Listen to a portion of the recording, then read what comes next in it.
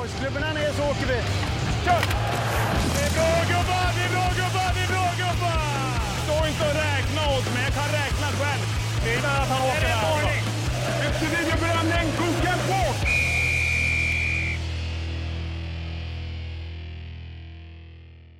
SHLs domarpodd är framme vid avsnitt 16 och varmt välkomna säger vi till er som lyssnar till det här avsnittet med fokus på kvalspelet som spelades klart förra veckan. Kvalavsnittet spelas in med en av huvuddomarna som dömde både förra årets kval och nu i år även kvalet mellan Timrå och Djurgården, nämligen Linus Öhlund. Linus ska få berätta lite grann om hur det är att stå som domare i sådana här viktiga matcher, vad som är viktigt att tänka på och hur det kan påverka det som händer ute på isen. Vi ska även gå igenom lite situationer från slutspelet som vi är mitt uppe i när vi kommer till slutet av det här avsnittet. Men först och främst så välkommen till podden, Linus. Stort tack, Robin. Kul att få vara med. Så här några dagar efter att kvalspelet har spelats klart, har du hunnit smälta allting eller hur känner du? Ja, både och. Framförallt så har det varit lite tid för återhämtning. Jag var rätt slut mentalt, framförallt efter den här serien som var. Så det var det skönt med några dagar hemma och vila upp sig lite grann. Jag förstår det. Har ni pratat ihop er någonting, ni domarna som dömde? Är det liksom, genomsyrar det alla att det är skönt att man kan släppa ner axlarna lite grann?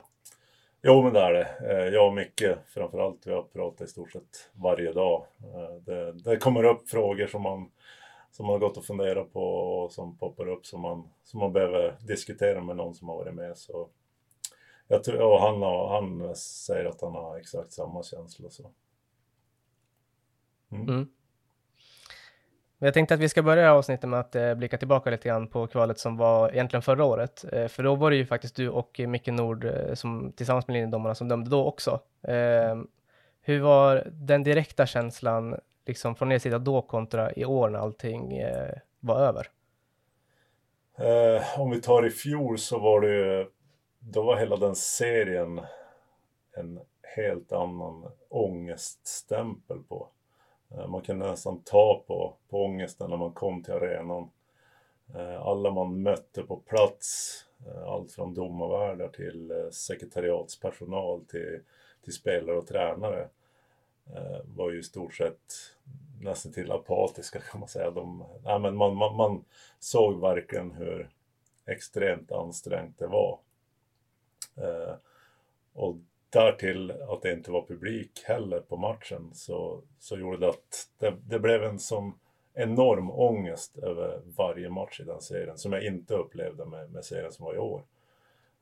Och det tror jag mycket hade att göra med att det var publik på det hela. Och sen att om man tar lagen som var i fjol hade gått ut med ganska hög svansföring förra säsongen att de skulle tillhöra toppen av SHL och var med och slåss om guldet och bägge två hamna i ett negativt kval. Om man jämför det med lagen som spelar i år så hade väl ingen kanske hade räknat med ett kval, men någonstans visste de att vi kommer inte slåss om guldet i alla fall. Så jag tror det gjorde också att det var inte samma ångest över det hela som det var i fjol. Ja, jag förstår. Förra året så var det också liksom första året som den typen av nedflyttning provades på också. I år var andra året och man visste kanske lite grann, både spelarna och klubbarna visste vad som gällde och ni visste vad som gällde också. Spelade det in någonting? Ja, jag vet egentligen inte riktigt. Jag tror ju, som jag fattar det så kommer det här formatet köras ett år till och sen ska det väl utvärderas. Så jag tror att vid den utvärderingen, om de frågar de 6 lagen som har varit med och spelat de här kvalen, så tror jag det är ingen som är direkt positiv och köra vidare. Och så är det väl till viss del från oss i domarhåll också. För det är en nästan omänsklig vardag de här veckorna som kvalet pågår. Det kändes ju också, om min känsla både förra året och i år var att första matcherna så blir det lite mer liksom klämma känna på varandra om man kanske det blir först verklighet när man börjar komma in typ 2, 3, 4 matcher in i kvalet. Man vet vad som verkligen börjar hända liksom. Framförallt för det kvalet som kanske ligger under matchen. Kände ni av det på isen också som domare? Jo, men det gör man ju. Det är ju lite grann så brukar det vara i ett vanligt slutspel också, att första 2 matcherna där det är ganska mycket tuta och köra och det är lite revirpink om man vill sätta positionerna i serien. För att sen då matcherna framöver blir lite grann, då får man kanske ändra taktik lite grann ut efter hur resultaten har gått och ändra på andra saker. Så det märker man ju av absolut. Vad kunde ni ta med er in till årets kvalspel? Jag tänker både i erfarenhet och vad ni kunde förvänta er. Vi pratar lite grann om vad ni kunde förvänta er på isen, men jag tänker erfarenhetsmässigt. Ja, men det är ju att veta vad som förväntas av oss och vad som väntas i den serien. Både jag och Micke har ju varit med ganska länge, så har byggt på oss ganska mycket erfarenhet. Men samtidigt så en sån här serie var ju nytt för oss i fjol också. Det vi tog lärdom till i år, det var väl att i fjol hände det ganska mycket saker långt utanför spel, där man i vanliga fall inte kan förvänta sig att det händer. Vi brände några situationer i match 1 och 2 i förra årets serie på grund av att vi var inte riktigt förberedda på det. Och det pratade vi igenom ganska länge inför den här serien, att vikten av att man arbetar klart varje situation tills den är färdig, så att vi inte missar någonting utanför spel. Och det tyckte jag vi gjorde extremt bra i år. Om vi fortsätter på det spåret då med er insats ute på isen. Hur känner du att det gick för er domare i det här kvalet? Ja, men jag tycker vi gjorde det som förväntades av oss. Det är ju en sån här matchserie har ju egentligen inga vinnare. Vi som domare kan ju aldrig vinna någonting oavsett, men framförallt i en sån här serie har vi väldigt mycket att förlora. Och jag tyckte någonstans handlar det om att komma så grön ur en serie som möjligt utan att det har varit något fokus på oss. Och det tycker jag vi gjorde. Så vi går ut ur den här serien med heden i behåll, tycker jag. Ja, men det är en skön känsla att få med sig efter att allting är klart. Och speciellt som någonting som man kanske kommer till insikt också när man får reflektera. Hur har reflektionen gått? Har det varit liksom, har du kunnat släppa det någonting, eller har du tänkt mycket på hur kvalet har gått så här i efterhand? Jag har ju analyserat alla matcher och även summerat efteråt. Och det är väl vissa saker hade jag velat att vi gjorde lite annorlunda. Det är inga stora saker nu när vi är inne på med lite domartekniska saker, men i det stora hela så är vi fantastiskt nöjd över arbetet vi gjorde. Om vi går in lite grann på, vi pratar format för nedflyttning, men format för hur man som, eller hur själva liksom domar, men kvintetten arbetar tillsammans, så är det ju likadant i år som det var i kvalet förra året, att ni dömer det är samma domare som dömer egentligen hela kvalet igenom. Och det provades ju förra året och samma grepp användes i år. Hur är det att liksom döma en serie där ni är i samma team och både lagen och domarna är det samma? Nej, men jag har bara positivt att säga om det. Jag och Micke var ju först ut och testade konceptet i fjol i kvalserien. Alltid tidigare år har vi kört i triader eller att det var i 2 olika par i varje matchserie. Så i fjol var vi första gången vi körde 2 som körde en och samma. Och jag tycker det finns mycket fördelar med det. Framförallt att man har med sig hela tiden vad som hände matchen före. Man behöver inte sitta och stämma av med någon annan vad man ska ha med sig för ingångsvärden i matchen.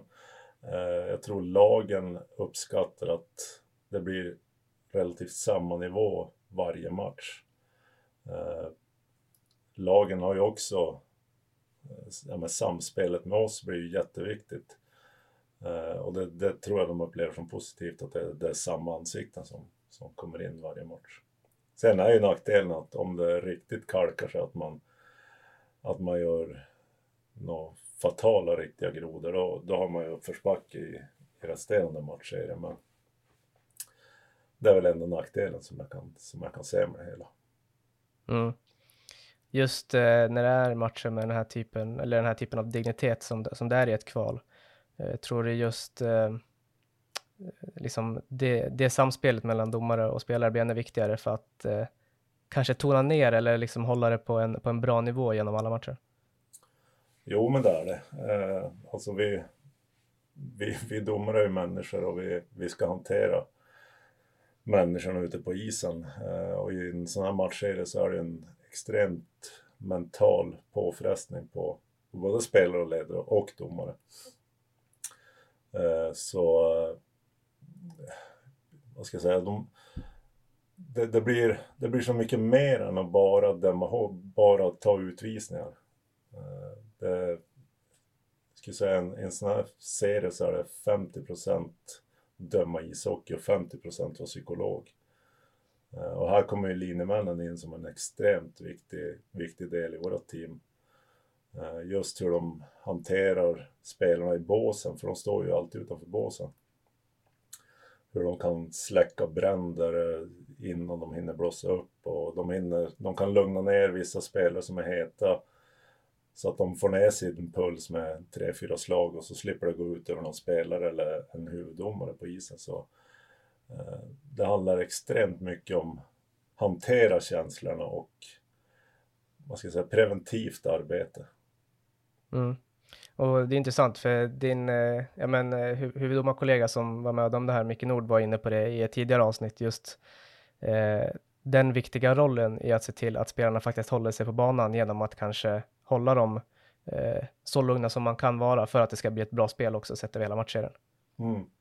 Och det tror jag gemene man har nog inte så stor koll på hur mycket vi jobbar med sånt. Vi kan ofta hjälpa spelarna ganska mycket att inte ta en utvisning. Rent kommunikativt. Och lite förebyggande arbete. Det är inte bara att gå ut och verkställa utvisningar när det väl sker, utan det är ett ganska stort jobb med att förebygga att det inte sker också. Mm.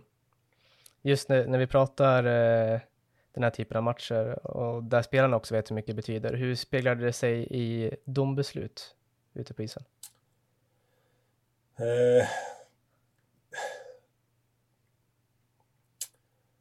Ja, bra fråga. Nej, men jag tror när det väl sker en situation ute på isen, så agerar vi ganska instinktivt om vi upplever att det är en foul som ska bestraffas. Sen visst, om du jämför med omgång 8 i oktober, så kanske det slinker med någon lite billigare utvisning än vad det gör i en sån här serie. Ribban kanske omedvetet flyttas upp lite grann, för att man vill inte gå in och peta och ha en avgörande roll. Sen ska vi säga att vi inför den här serien så hade vi in bägge kaptenerna Sörensen och Jackie Blomqvist i omklädningsrummet och hade ganska långt snack med dem. Vad de förväntar sig av oss och vad vi förväntar sig av dem. Och vi delar med oss av erfarenheten vi hade i fjol och vad som komma skulle, och hade ett jättebra snack med dem. Någonstans satte vad de också ville ha för nivå på den här matchen. Och det tyckte jag de köpte väldigt väl ut. Det var ett jättebra samtal. Det var kul att höra. Och när man även läser media och hur spelarna uttalar sig både under och efter matchen, så låter det ju som att de är väldigt nöjda med den nivå som var under hela kvalet, då det är en tuffare och precis som det är i kval och i slutspel. Sen är det alltid något uttalande hit och dit under match och efter match, där det någonstans handlar om att flytta fokus från sig själv kanske. Mer än att det var någonting som de verkligen tyckte var jättedåligt. Ja, men det är klart. Och så är det ju med tanke på att det är känslor som är inblandade. Och apropå det, märkte ni av på deras agerande på isen, eller hur de betedde sig eller pratade, eller hur konversationer och sånt ser ut, att det var viktiga matcher? Jo, men det gjorde man. Spelarna är ju medvetna om vad som står på spel. Det är inte bara det sportsliga, utan det handlar ju om väldigt mycket pengar. Det är väl en 30-40 miljoner i runda slängar som förlorande lag missar. Plus att det är ju ett gäng anställda som riskerar att tappa jobbet och sin försörjning. Så det är klart, det blir ytterligare en press utöver det sportsliga att åka ut en serie. Och det märkte man ju att vissa spelare var ju inte alls mottagliga för kommunikation, eller de agerar inte som de brukar göra i normala fall. Ja, det är intressant, och det är ju såklart att spelarna påverkas olika också på hur man hanterar det. Vad tycker du att de största utmaningarna på isen var, om vi tar utifrån ert perspektiv? Ja, det är nog just den mentala biten, att kunna hantera den. Det skulle jag säga. Sen domarmässigt så är det fortfarande en hockeymatch vi dömer. Och vi har gjort det här 2000 gånger någonstans. Vi räknar ut det, vi hade 2000 SHL-matcher i våra team. Så det är fortfarande en vanlig hockeymatch som man någonstans måste lägga undan de här känslorna just när man utför hantverket hockey. Men det är klart, den psykiska anspänningen var den tuffaste att hantera. Jag förstår. Hur mycket pratar ni med varandra under den veckan eller veckorna som det utspelar sig? Jag tänker inom ert team. Inom våra team, det var ganska mycket. Man har nog inte varit någon jättebra make och pappa under den här 1,5 veckan som kvalet utspelar sig. Utan man går in i sin domarbubbla och lever och tänker på den här matchserien i stort sett hela sin vakna tid. Och där då pratar man ganska mycket sinsemellan. Dels efter matcherna vad som har hänt när vi sitter och har genomgångarna. Men sen poppar det upp saker som man behöver ringa till antingen linjeman eller till Micke från. Så vi gör det så. Och sen har vi ju tillbringat de dagarna, eller de matcherna när det var en dag mellan. Då bodde vi ihop hela teamet och umgicks och pratade. Så vi blir också lite grann som ett litet slutbeslag när man lever och andas hockey. Hur duktig brukar du personligen vara på att släppa matcherna när de är färdigreflekterade och analyserade? Ja, men det är jag ganska bra på ändå. Men jag vill gärna, jag behöver se igenom matchen dagen efter för att kunna släppa. Annars går man och älter och tänker och funderar. Men så fort jag har sett matchen och pratat igenom med kollegorna, så då är jag ganska bra på att släppa. Är det någonting särskilt från de här 4 matcherna som du känner att du kan ta med dig till kanske potentiella framtida kval, eller kanske fram till en helt annan matchserie? Kanske inte någon specifik situation så, utan mer bara känslan vi hade under den här serien. Att lite grann, man får bygga upp en liten sköld att det är vi mot alla andra, utan man får stålsätta sig och verkligen gå in i den bubblan och fokusera på det man ska göra. Man kan inte börja tänka för mycket, vad händer om jag gör si, eller vad händer om jag gör så, utan bara gå in i den bubblan och köra det man ska göra.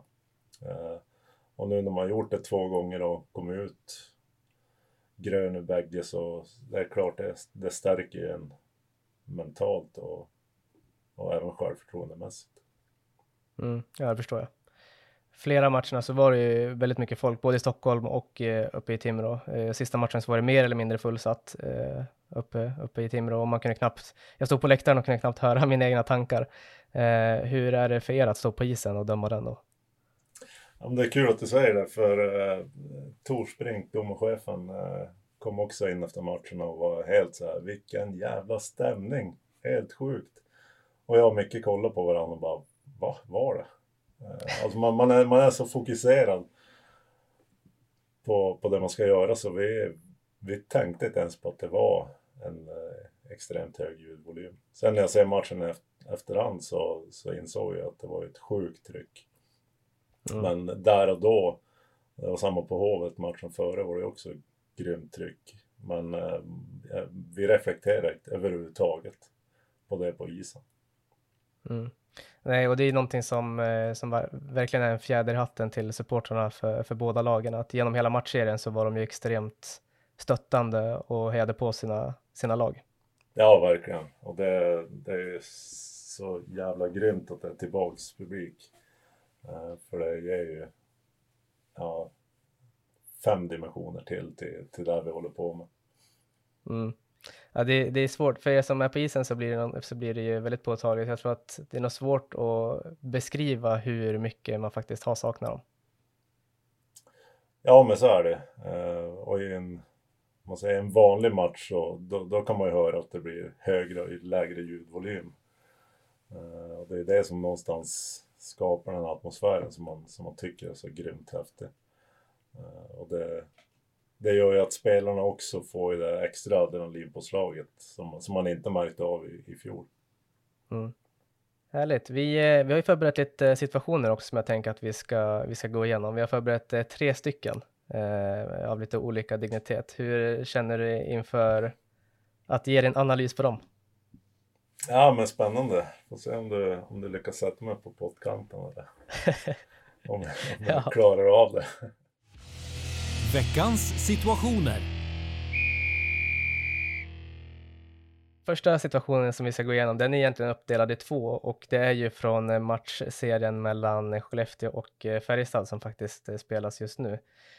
Och den är då uppdelad i 2 i form av att det har ju varit precis som i slutspel som det brukar vara, så är det väldigt mycket känslor, och på värmningen i ena matchen så blev det lite lättare gruff, och man kunde känna att det är mycket liksom känslor med de här 2 lagen, och sen efter slutsignalen i matchen efter så blev det lite bråk efter att visslarna hade gått liksom.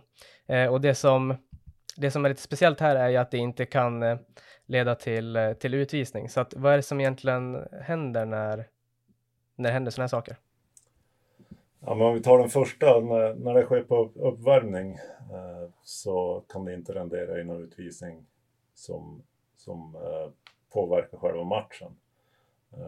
De kan inte få börja med 5 spelare i utvisningsbåset. Däremot så är det någon av oss domare eller en domarobservatör på plats som bevittnar det, så blir det en rapport in till administrerande förbund.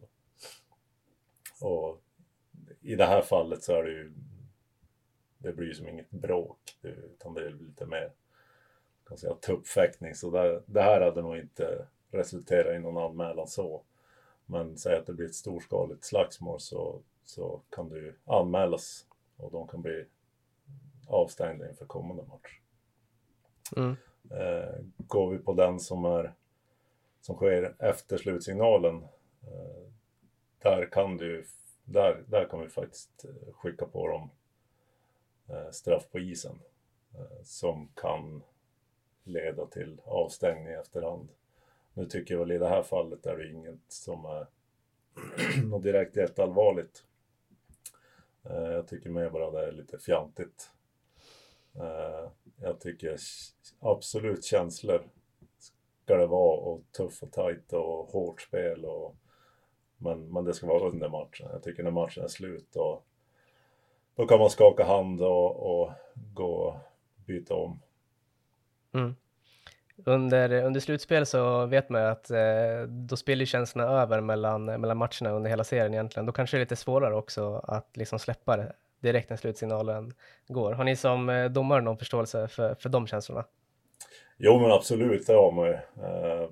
Och det handlar väl någonstans om att man vill inte visa sig svagare än sin motståndare, och det är lite revirpinke inför att de ska mötas 2 dagar senare. Så absolut är det någonting vi har med oss och vet att det är så. Men jag kan ändå tycka att när matchen är slut, då spelar jag hårt och tufft ute på matchen istället. Mm.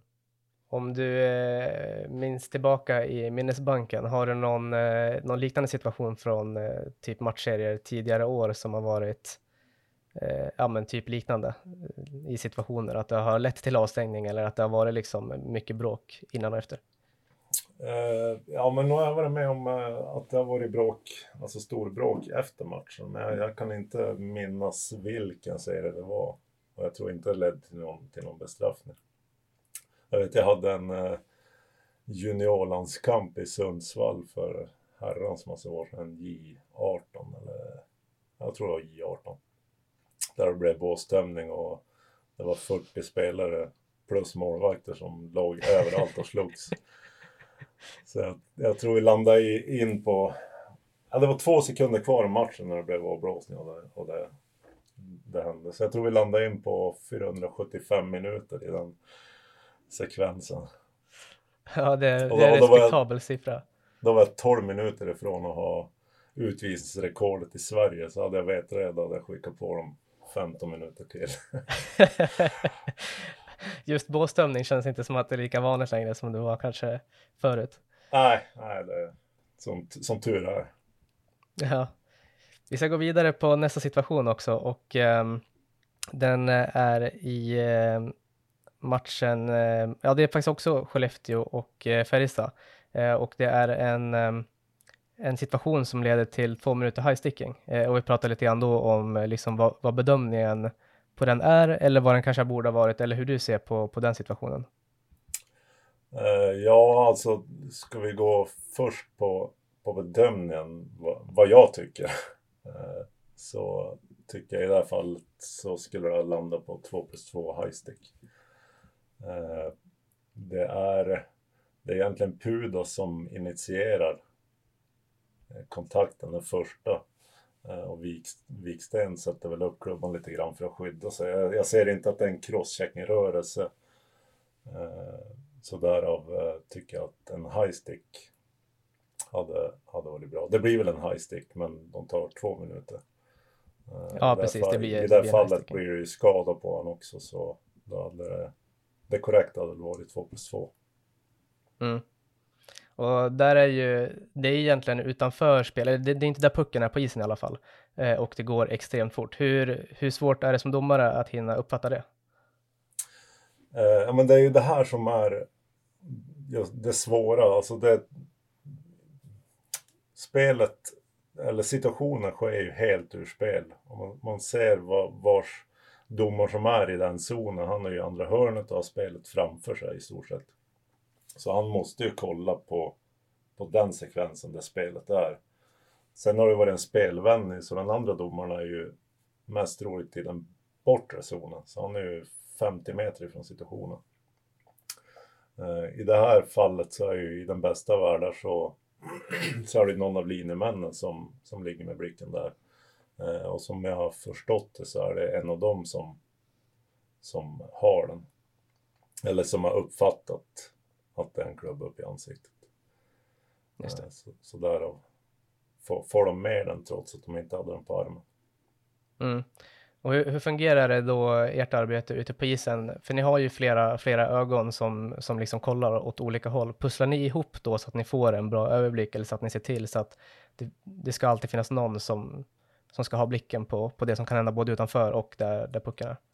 Ja, men så är det. Man kan väl jämföra. Vi har ju en 4-domarsmanual där vi har delat in respektive zon i lite olika ansvarsområden beroende på var pucken är. Och för att täcka av så mycket som möjligt så måste vi ibland ta hjälp av linjemännen. ibland är det spelare utspridd överallt. Och där det är omöjligt att få med sig allt. Så här är det jätteviktigt att linjemännen också är i samsynk med vars vi kollar och respektive ansvarsområde.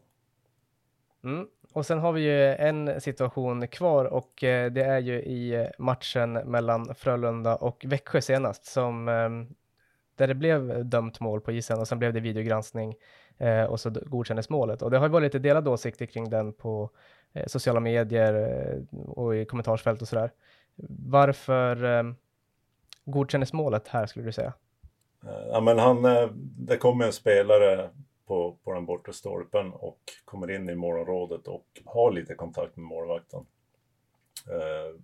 Sen kommer ju spelet in framför kassen och jag tror med bedömningen att de anser att målvakten hinner ha den tiden att utföra en räddning på det skottet.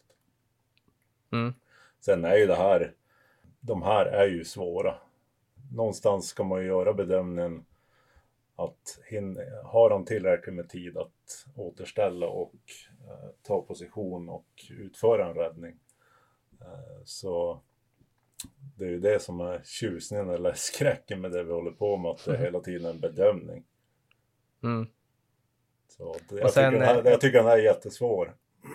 Jag tror andra domare hade det kanske kunnat bli en annan bedömning.